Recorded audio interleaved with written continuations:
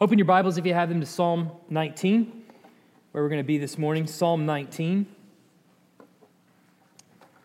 Psalm 19. While you're turning there, I'll say this is the second to the last week we're going to be in Psalms. We'll finish up with Psalm 20 next week. My plan as of right now, I say that with quotes because 2020 has forever changed the idea of the word plan for me. But the tentative, very tentative plan right now is every summer to spend 10 weeks in the Psalms. So next summer we'll go 21 to 30. Again, the plan, all right? So don't hold me to that, but that's the idea right now. And so that'll be going on for hopefully some years into the future through Psalm 150 eventually. But for now, we're going to be in Psalm 19 this morning.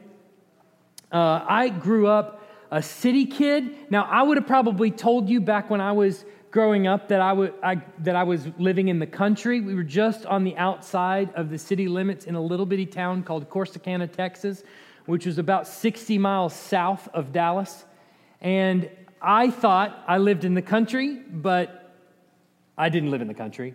My wife grew up on a ranch. She lived out in the country. I didn't live out in the country, but I thought I did. And in fact, as I would gaze up at the sky at night, I would see tons of stars, the Big Dipper, the Little Dipper, all the constellations and things like that. It was relatively bright out where I was. And then when I got older, I went to a place called Big Bend, Texas, which is a national park on the Big Bend in the Rio Grande, right on the border of Texas and Mexico. And when we were out there, one of the first couple of days we were out there, we went on a desert hike and we got out into the middle of the desert and we just set our camp out on a plateau, just no tent, just basically a mat on top of this plateau and looked up at the sky. I only thought I had grown up seeing the stars. And then you see stars inside the stars, right? You see constellations inside the constellations. Every square inch of the sky is covered. And as you're laying there, you can see satellites slowly passing over the earth every once in a while on a regular pattern. You could see forever into the night across Mexico, and you could see the little villages with Christmas lights strewn up in Mexico. And as you look up, it's just stars as far as you can see, the Milky Way galaxy and all kinds of things. And what I realized then is that the lights of the city, no matter how big that city is, the lights of the city tend to obscure the magnitude of the night sky, just what is really up there. David doesn't have that problem. He has no electricity. So the night sky to him is just like it is, or much like it is, in Big Bend, Texas. And David in our psalm this morning is rejoicing that the Lord has revealed himself in the night sky that he is seeing, in the daytime sky that we all can see, and in the word that is before him. But then at the end of our psalm, we're going to see that David's going to conclude something. That those things actually mean something for us. They say something to us. Let's look at our text, Psalm 19, to the choir master. A psalm of David. The heavens declare the glory of God, and the sky above proclaims his handiwork. Day to day pours out speech, and night to night reveals knowledge. There is no speech, nor are there words, whose voice is not heard. Their voice goes out through all the earth, and their words to the end of the world. In them he has set a tent for the sun, which comes out like a bridegroom leaving his chamber, and like a strong man runs its course with joy. Its rising is from the end of the heavens, and its circuit to the end of them, and there is nothing hidden from its heat. The law of the Lord is perfect, reviving the soul. The testimony of the Lord is sure, making wise the simple. The precepts of the Lord are right, rejoicing the heart. The commandment of the Lord is pure, enlightening the eyes. The fear of the Lord is clean, enduring forever. The rules of the Lord are true and righteous altogether. More to be desired are they than gold, even much fine gold. sweeter also than honey and drippings of the honeycomb.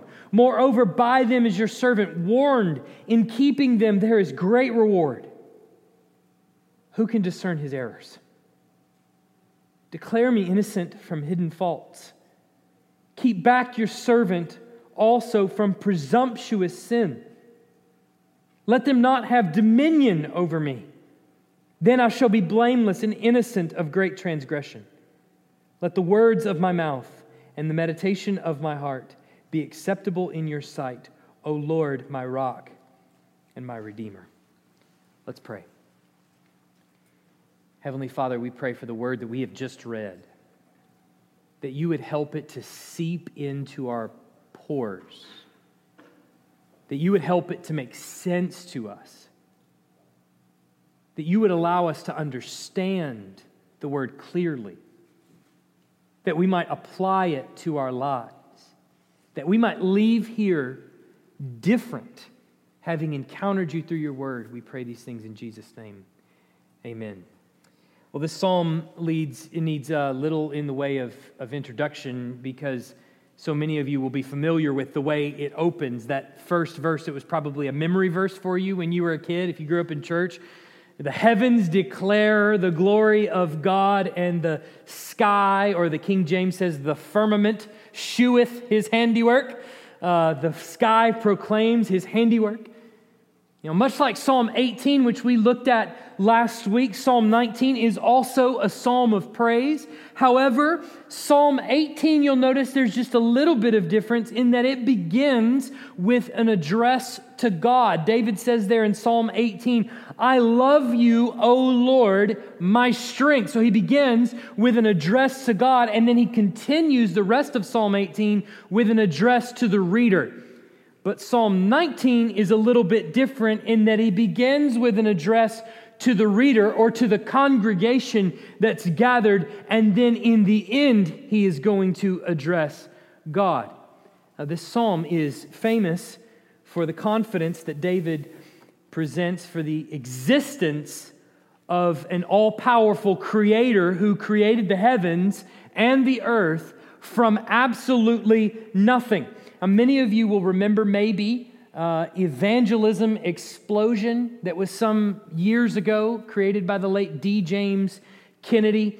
Evangelism Explosion, if you haven't heard of it, if that's the first time you've ever heard it, I can almost promise you you've heard its two principal questions. They would ask two diagnostic questions to anybody who was categorized as a non-believer, an unbeliever. They would ask two questions, and you've probably heard them. The first one is, have you come to a place in your spiritual life where you can say for certain that if you were to die today, you would go to heaven? You've heard that question asked. It was Evangelism Explosion that sort of brought that question to bear. The second one was, suppose that you were to die today, to stand before God, and he were to say to you, why should I let you into my heaven?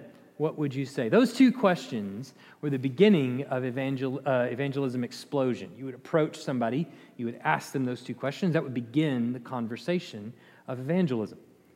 Now, this psalm might be David's response to the person who would answer those questions with something like, I'm not certain that heaven or hell is where I will go when I die.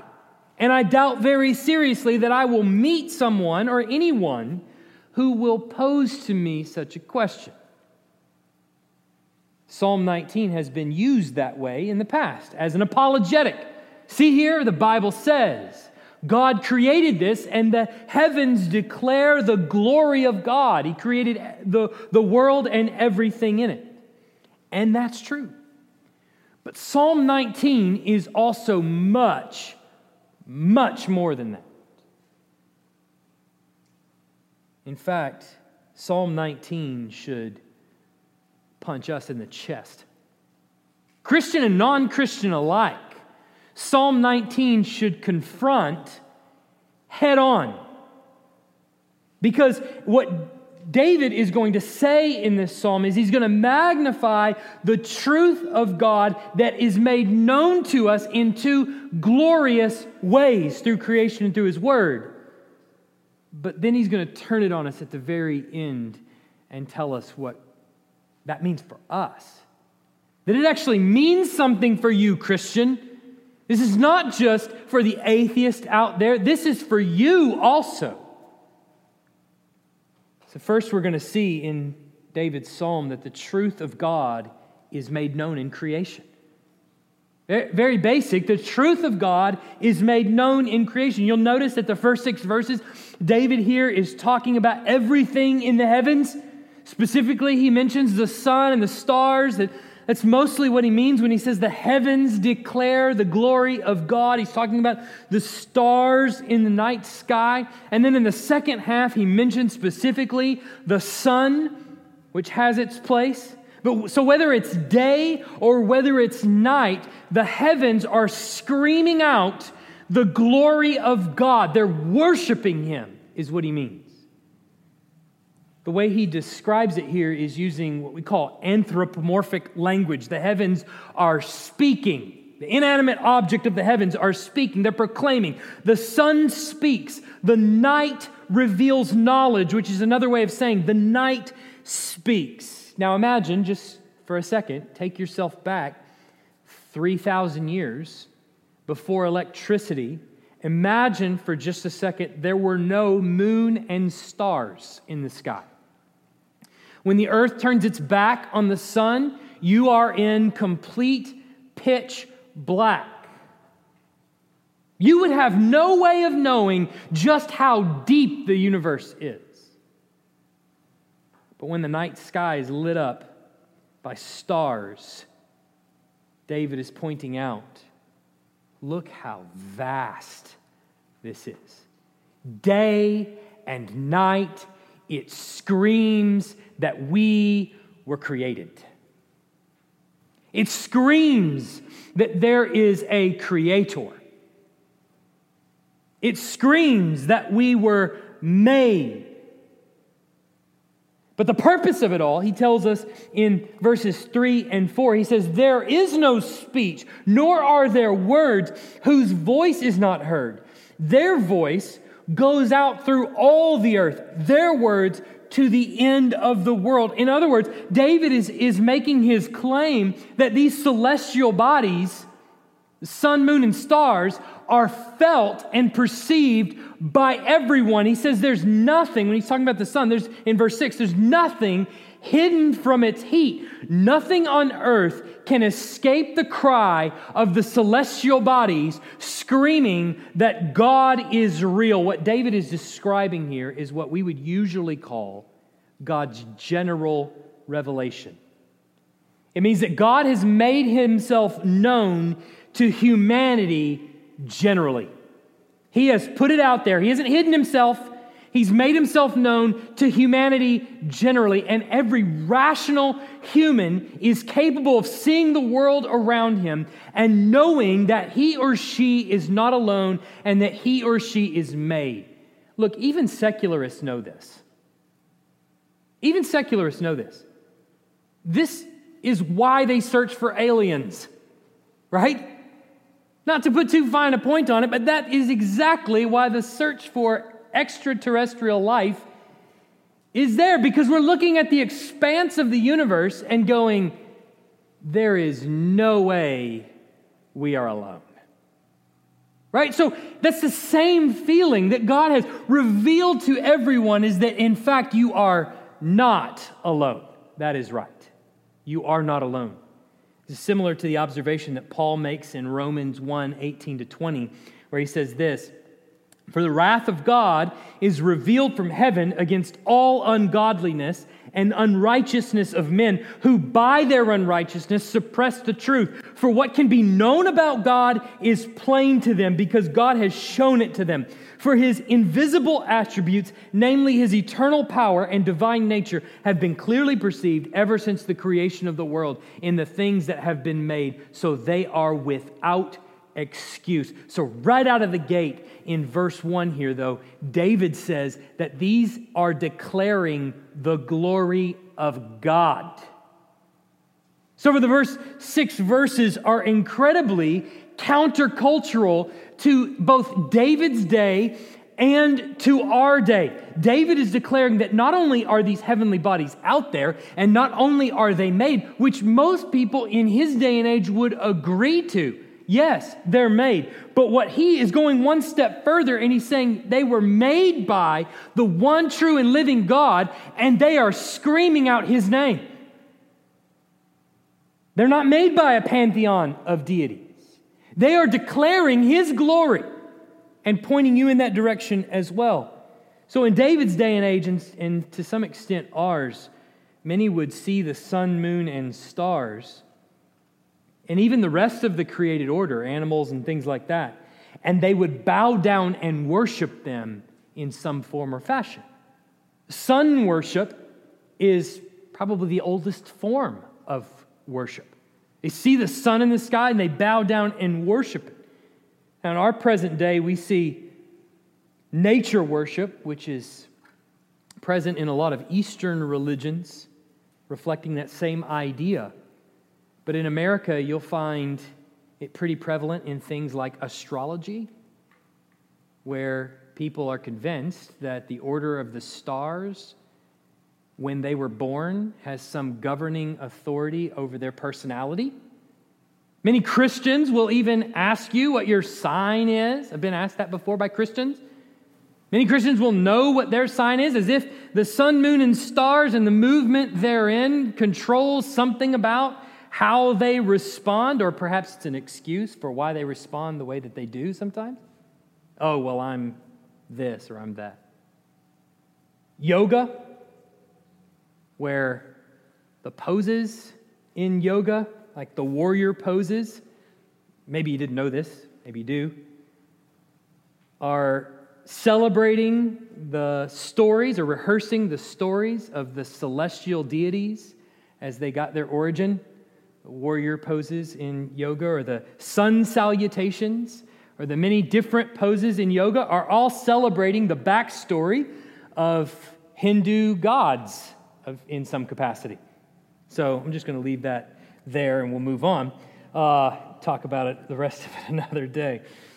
In our day and age, just as prevalent to the worship of these solar deities or these celestial deities is the explaining away of these things as if they just came from nothing. They were just bang, there. The question of the origins of the sun, moon, and stars is so-called settled science in our day. This is what it is. There is no question about it. It's settled science. So tell the average astronomer in the universities, there are some exceptions, but tell the average astronomer in the universities that these celestial bodies that you're looking at through your telescope were not only created by God, but are actually singing praises to his name, and you will be laughed at and called a kooky Christian wacko.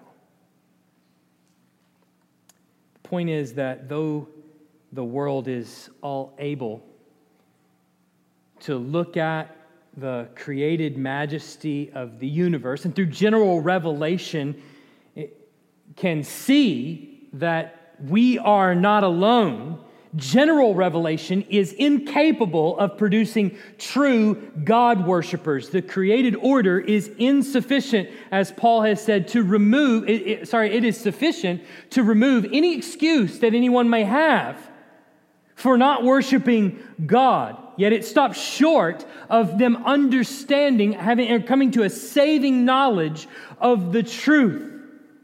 However, for those who are true and genuine worshipers of God, David is unmistakably clear that our awe of the universe should bubble up in praise to the God who created it. Never should the Christian admire the universe as an end in and of itself, but the admiration for the complexities of the galaxies should lead us to the praise and worship of the creator of those galaxies.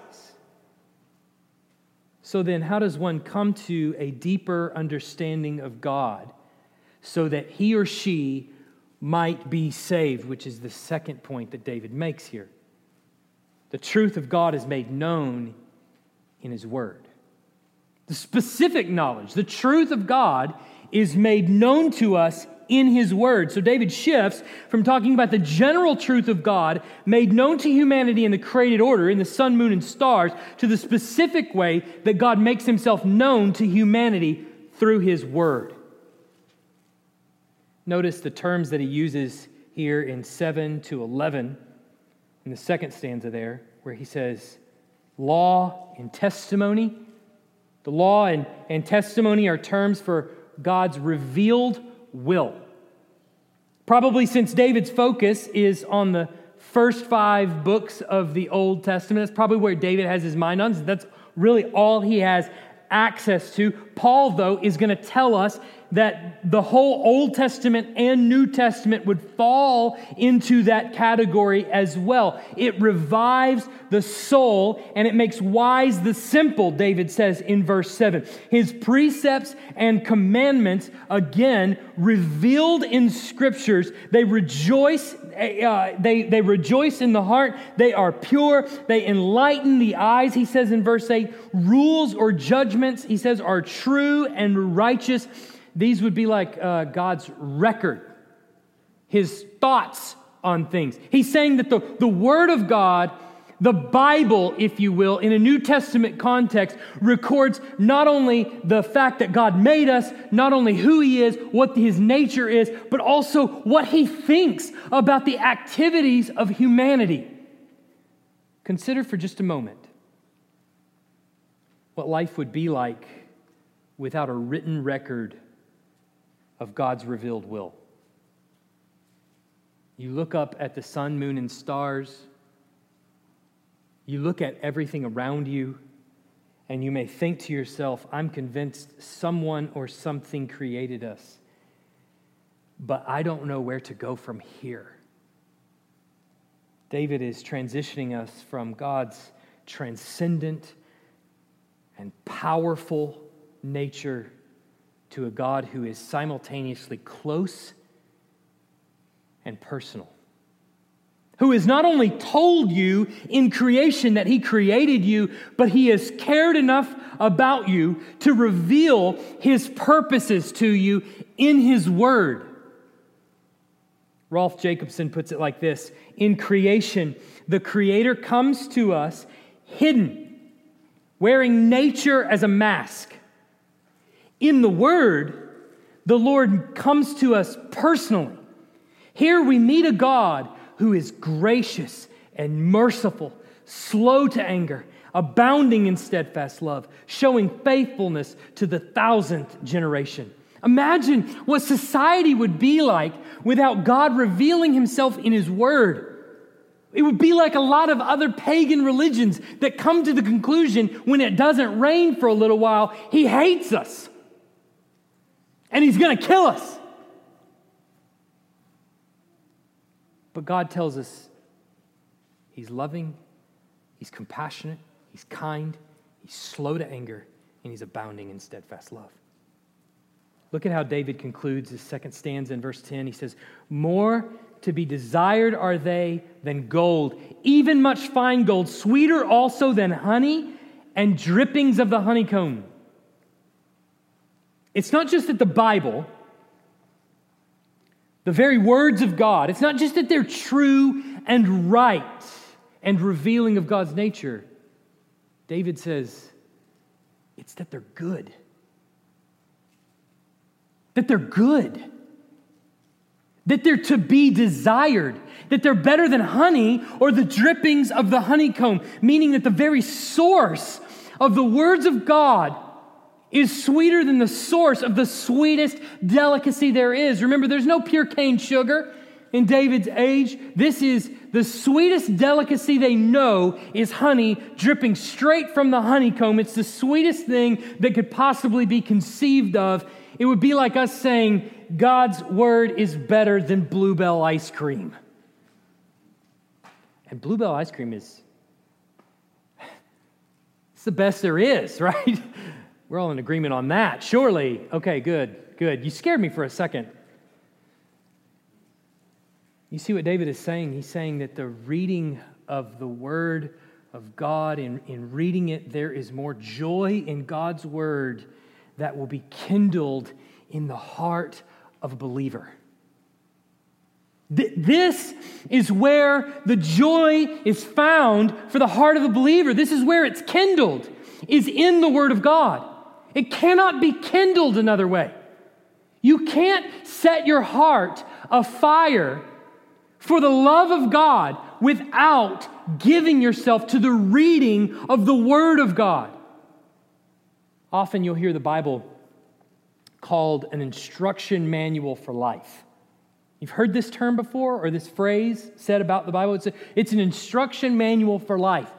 And true enough, it's true and right, and it should point you in the right direction, right? It won't lead you into falsehood, as any good instruction manual would. Although if you've ever read an instruction manual, sometimes it can often steer you astray. But nevertheless, the intent is it points you in the right direction. And that's true. It's not going to lead you into error. But describing it merely as an instruction manual sells the Bible woefully short. Because that's not really how the Bible describes itself. The Bible really describes itself as something that sets the reader on fire for the Lord, that kindles his heart for joy in the Lord, that leads him in obedience, that trains him in righteousness, that produces a desire for the Lord. Not just points him in the right direction, but actually sets something on fire. It's better than Bluebell ice cream. I can't think of one instruction manual out there that's better than Bluebell ice cream. And only in them will the believer's heart be kindled for a delight for the Creator of the universe.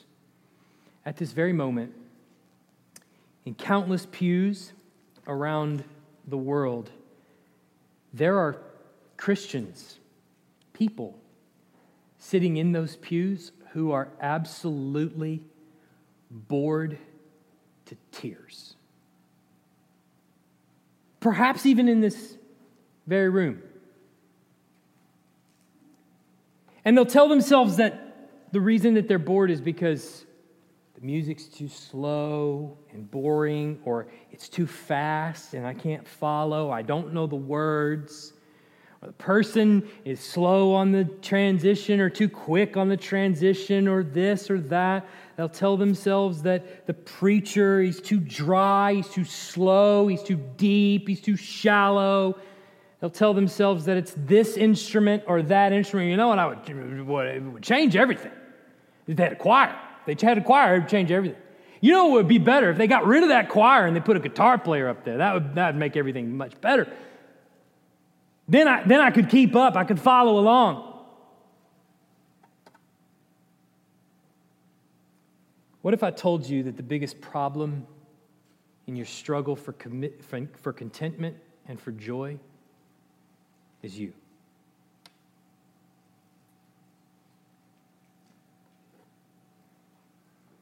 We keep thinking that if I had this or that, I would be content. We don't just do that in our church services, with our churches. We do that in our regular life too, right? If I only had this thing, and we don't say it in those words,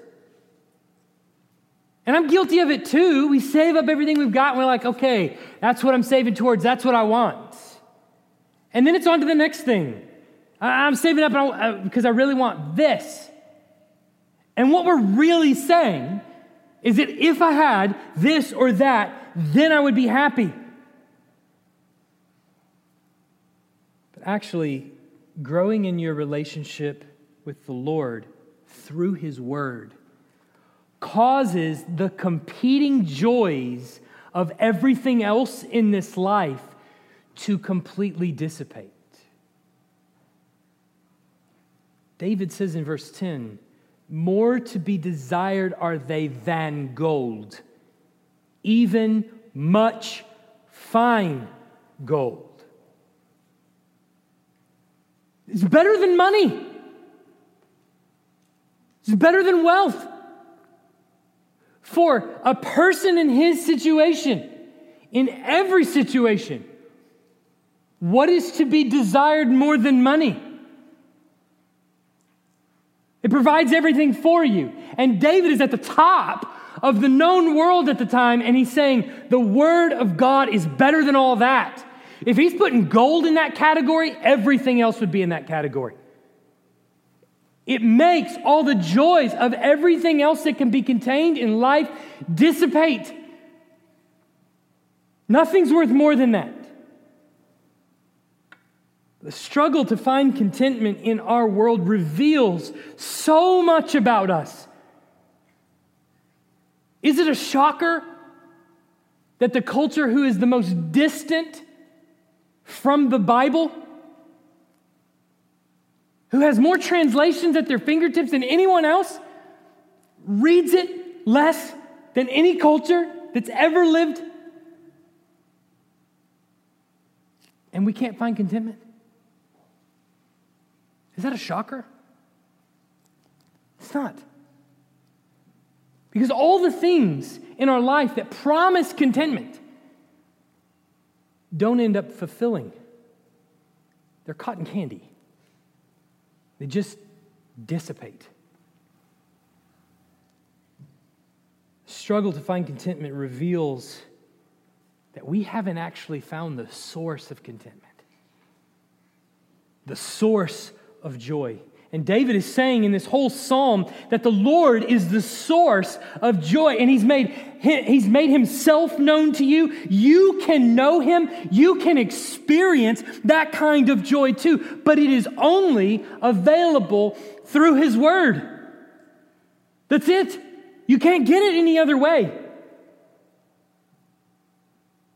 But there are no shortcuts. That may be the bad news. There are no shortcuts. This is the difficulty in counseling someone who's been struggling with same sins over and over and just cannot seem to get past them. They're an addiction to this person, and it won't go away, and it just continues to destroy their relationships, either their marriage, their friendships, or whatnot. And it could be anything. It could be gossip, could be slander, could be a number of different things that they're struggling with. Could be marital strife that they're struggling with. Ever present in the lives of many in congregations around the world, and I'm sure ours as well, particularly in the Western world, is pornography.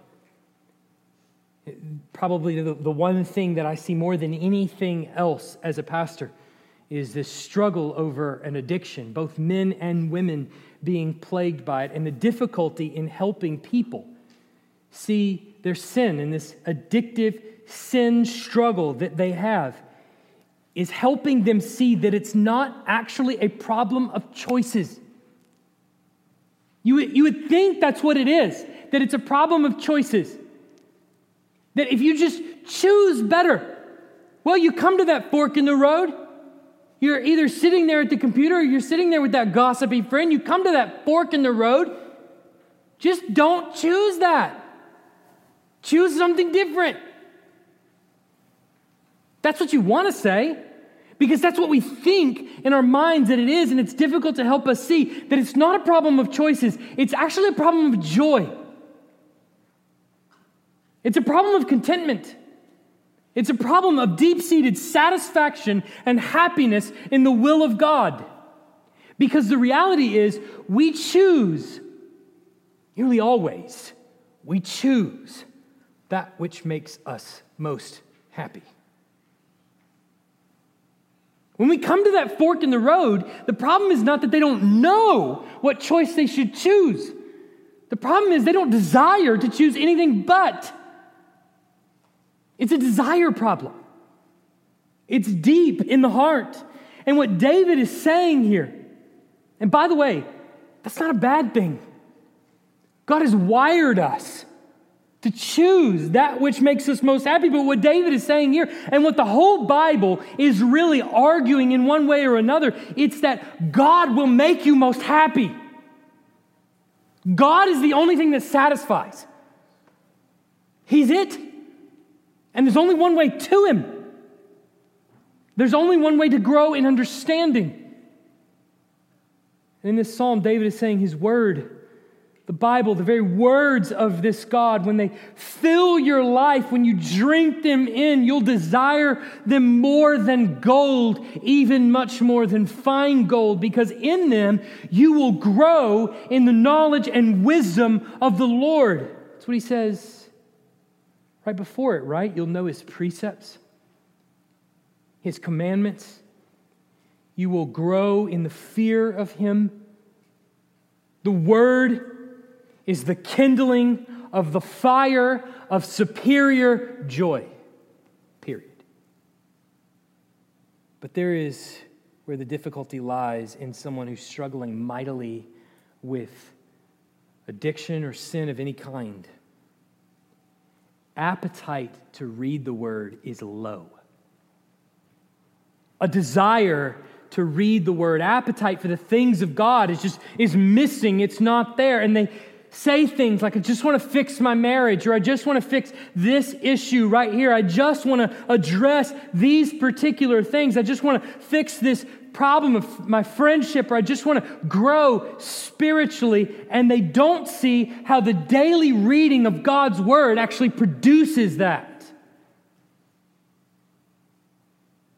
They say to themselves, or they may think to themselves, I get it. I came to a pastor. He's going to tell me to read the Bible. Okay, I'm going to have to endure that part of it. I get that. I understand. Yeah, I need to read the Bible. But tell me, how do I fix my marriage? Give me some practical steps to how I fix my marriage. But what David is saying is that the Word first kindles the joy for the Lord. Starts this fire of joy for the Lord. And then that desire for the Lord has the effect of sanctifying that believer in righteousness. Well, then righteousness in the life of the husband or the wife ends up producing the godly marriage, or the godly fill in the blank, whatever it is. Isn't that what David says in verse 11? In keeping them, there is great reward. That's what it produces in you. But see, all of this is coming to a point that David is driving at. And this means something for us. It actually is telling you, the Christian, something. And it means that we are accountable to God. That's what he's driving at. It means that you are accountable to God. The tone of the whole psalm has sort of changed by the time it gets to verse 11, where David at the beginning is praising the Lord who has created the world and everything in it. The galaxies and all of these things are screaming his glory. The heavens declare the praises of God. The word then is better than honey and gold. It's better than fine gold. Transitions to, therefore, be warned. Therefore, be warned. He says he doesn't want to be counted guilty of hidden faults, secret sins. He wants to be held back from presumptuous sins that might have dominion over him. All of the awe that is produced in the first and second stanzas actually produces a healthy fear for his own soul. That's what it boils down to, a fear for his own soul. He realizes that not only has the Lord created the world and everything in it, but that he is morally accountable to this God. He asked this question at the start: who can discern his errors? What person out there can actually discern his errors? David's confessing that he has no way of knowing the extent of his own sinfulness. So he prays that God would declare him innocent of the hidden ones. He calls these secret sins in Psalm 90, verse 8. There's a category in Jewish law for unintentional sins, sins that were transgressions of the law, but without the person that committed them intending to commit that sin. And so the person, as the law spells out, is still morally accountable for those sins, unintentional though they may be. David is asking the rhetorical question, who can discern his errors? He's realizing the disparity between the God who created the stars and then spoke his word and causes his children to grow in wisdom, the disparity between that God and him. What a gap there is. And he's saying, I can't even know the depths of the wickedness of my own heart. His confession is in line with Jeremiah 17:9 that says, the heart is deceitful above all things and desperately sick. Who can understand it? But notice it's not just secret sins that David is declaring here. He also prays for presumptuous sins. Other translations call it flagrant sins or willful sins. These are the sins that he very much knows and very much chooses on a day-to-day basis. All of the revelation about God has led him to a deep conviction concerning the sins that he actually chooses day in and day out. And he asks the Lord not to let them reign over him so that the words of his mouth and the meditations of his heart would actually reflect what he knows to be true, what God has revealed to him, what is pleasing to the Lord. If there's one criticism that a church like ours will hear from time to time, it's that we talk about sin a lot. Now, the criticism won't be phrased quite like that or quite that bluntly, but people will notice and they will point out just how much our service revolves around sin, around discussion of sin, around talk of sin, preaching of sin, singing about sin. And typically our service moves, and you'll probably notice three main movements, if you will. First is God's holiness. We sing about that at length for a few songs, and then we move into consideration of our sin, be the second movement. And then at the end of that, on the backside of that, Christ's sacrifice for us. And there are times where you might feel as though we're just trying to make you feel like a dog. You know, you just come in here and our goal is to just beat you up and then send you on your way, and you feel guilty about everything you've ever done, and you walk out and you sort of are depressed or hate life. And there's that moment in the service where we ask you to confess your own sins to the Lord, which takes some getting used to. If you're not used to that, that's a different thing, although every church service used to be filled with that many years ago, and now all of a sudden is not. The worship services in churches like ours don't feel really chipper. Ever notice that? Doesn't feel very upbeat and chipper. Tend to be a bit more on the serious side. My motivation in organizing the worship service as such is not to make you feel bad. Quite the opposite. It's actually to make you feel truly wonderful. But I don't want the feeling of euphoria to be for something you've done, but in realizing what Christ has done for you. I want you to be assured of that when you leave. And I feel like that will make the Christian truly happy. Whereas the sugar candy experience would wane. These secret and willful sins that David mentions here are crawling all over our hearts. In and throughout us. Many transgressions that we have committed against the Lord that we don't even think about. We've just done and we've not even given a second thought to. These sins were so unspeakably grievous that God's recourse was to, think about this, slaughter his own son for them, so that he might redeem and save his people from their sins. These same sins that we ignore and we move past, we don't even really think about, God slaughtered his own son for them, So if you think about this for just a second, God speaks and galaxies come into being. God reveals His word to His children and we grow in wisdom. And yet when it came to our sin, He slaughtered His own Son that He might save us.